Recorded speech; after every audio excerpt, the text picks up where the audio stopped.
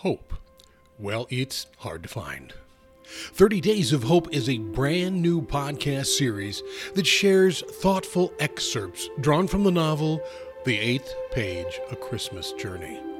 It is my hope that these selections will serve to restore and strengthen both the power and the place of hope in your life. 30 Days of Hope, Day 16. David had no interest in living his life based on myths and fictionalized stories, or to even ponder them as the stuff of amusement or curiosity. Hope had too often arisen from thin characters and weak tales. It never had any meat to it, and because it had arisen from such emaciated places, it was simply not sustainable, and it was certain to disappoint.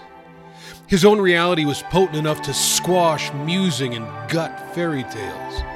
Life was too painful and too terribly short to entertain anything but reality. And even that was disappointing most of the time. And so to defend himself against a world of cruelty, he had long abandoned the soft and supple stuff of childlike fervor. He had cast off the longing for something otherworldly to find him and touch him in the finding.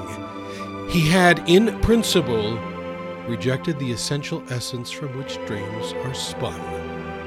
To the contrary, long ago he had relegated himself to lifeless facts, for they might have been hollow, but they were safe. He had long forsaken the thoughts of a child sitting on the back steps of a general store, hedged between field, forest, and roads untraveled. However, hope cannot live in places where those very things are forsaken, but neither will it succumb to their absence. You will find The Eighth Page, A Christmas Journey, available on Amazon, Barnes & Noble, or wherever books are sold. You can also enjoy this thoughtful and inspirational book in paperback, Kindle, Nook, and audiobook formats.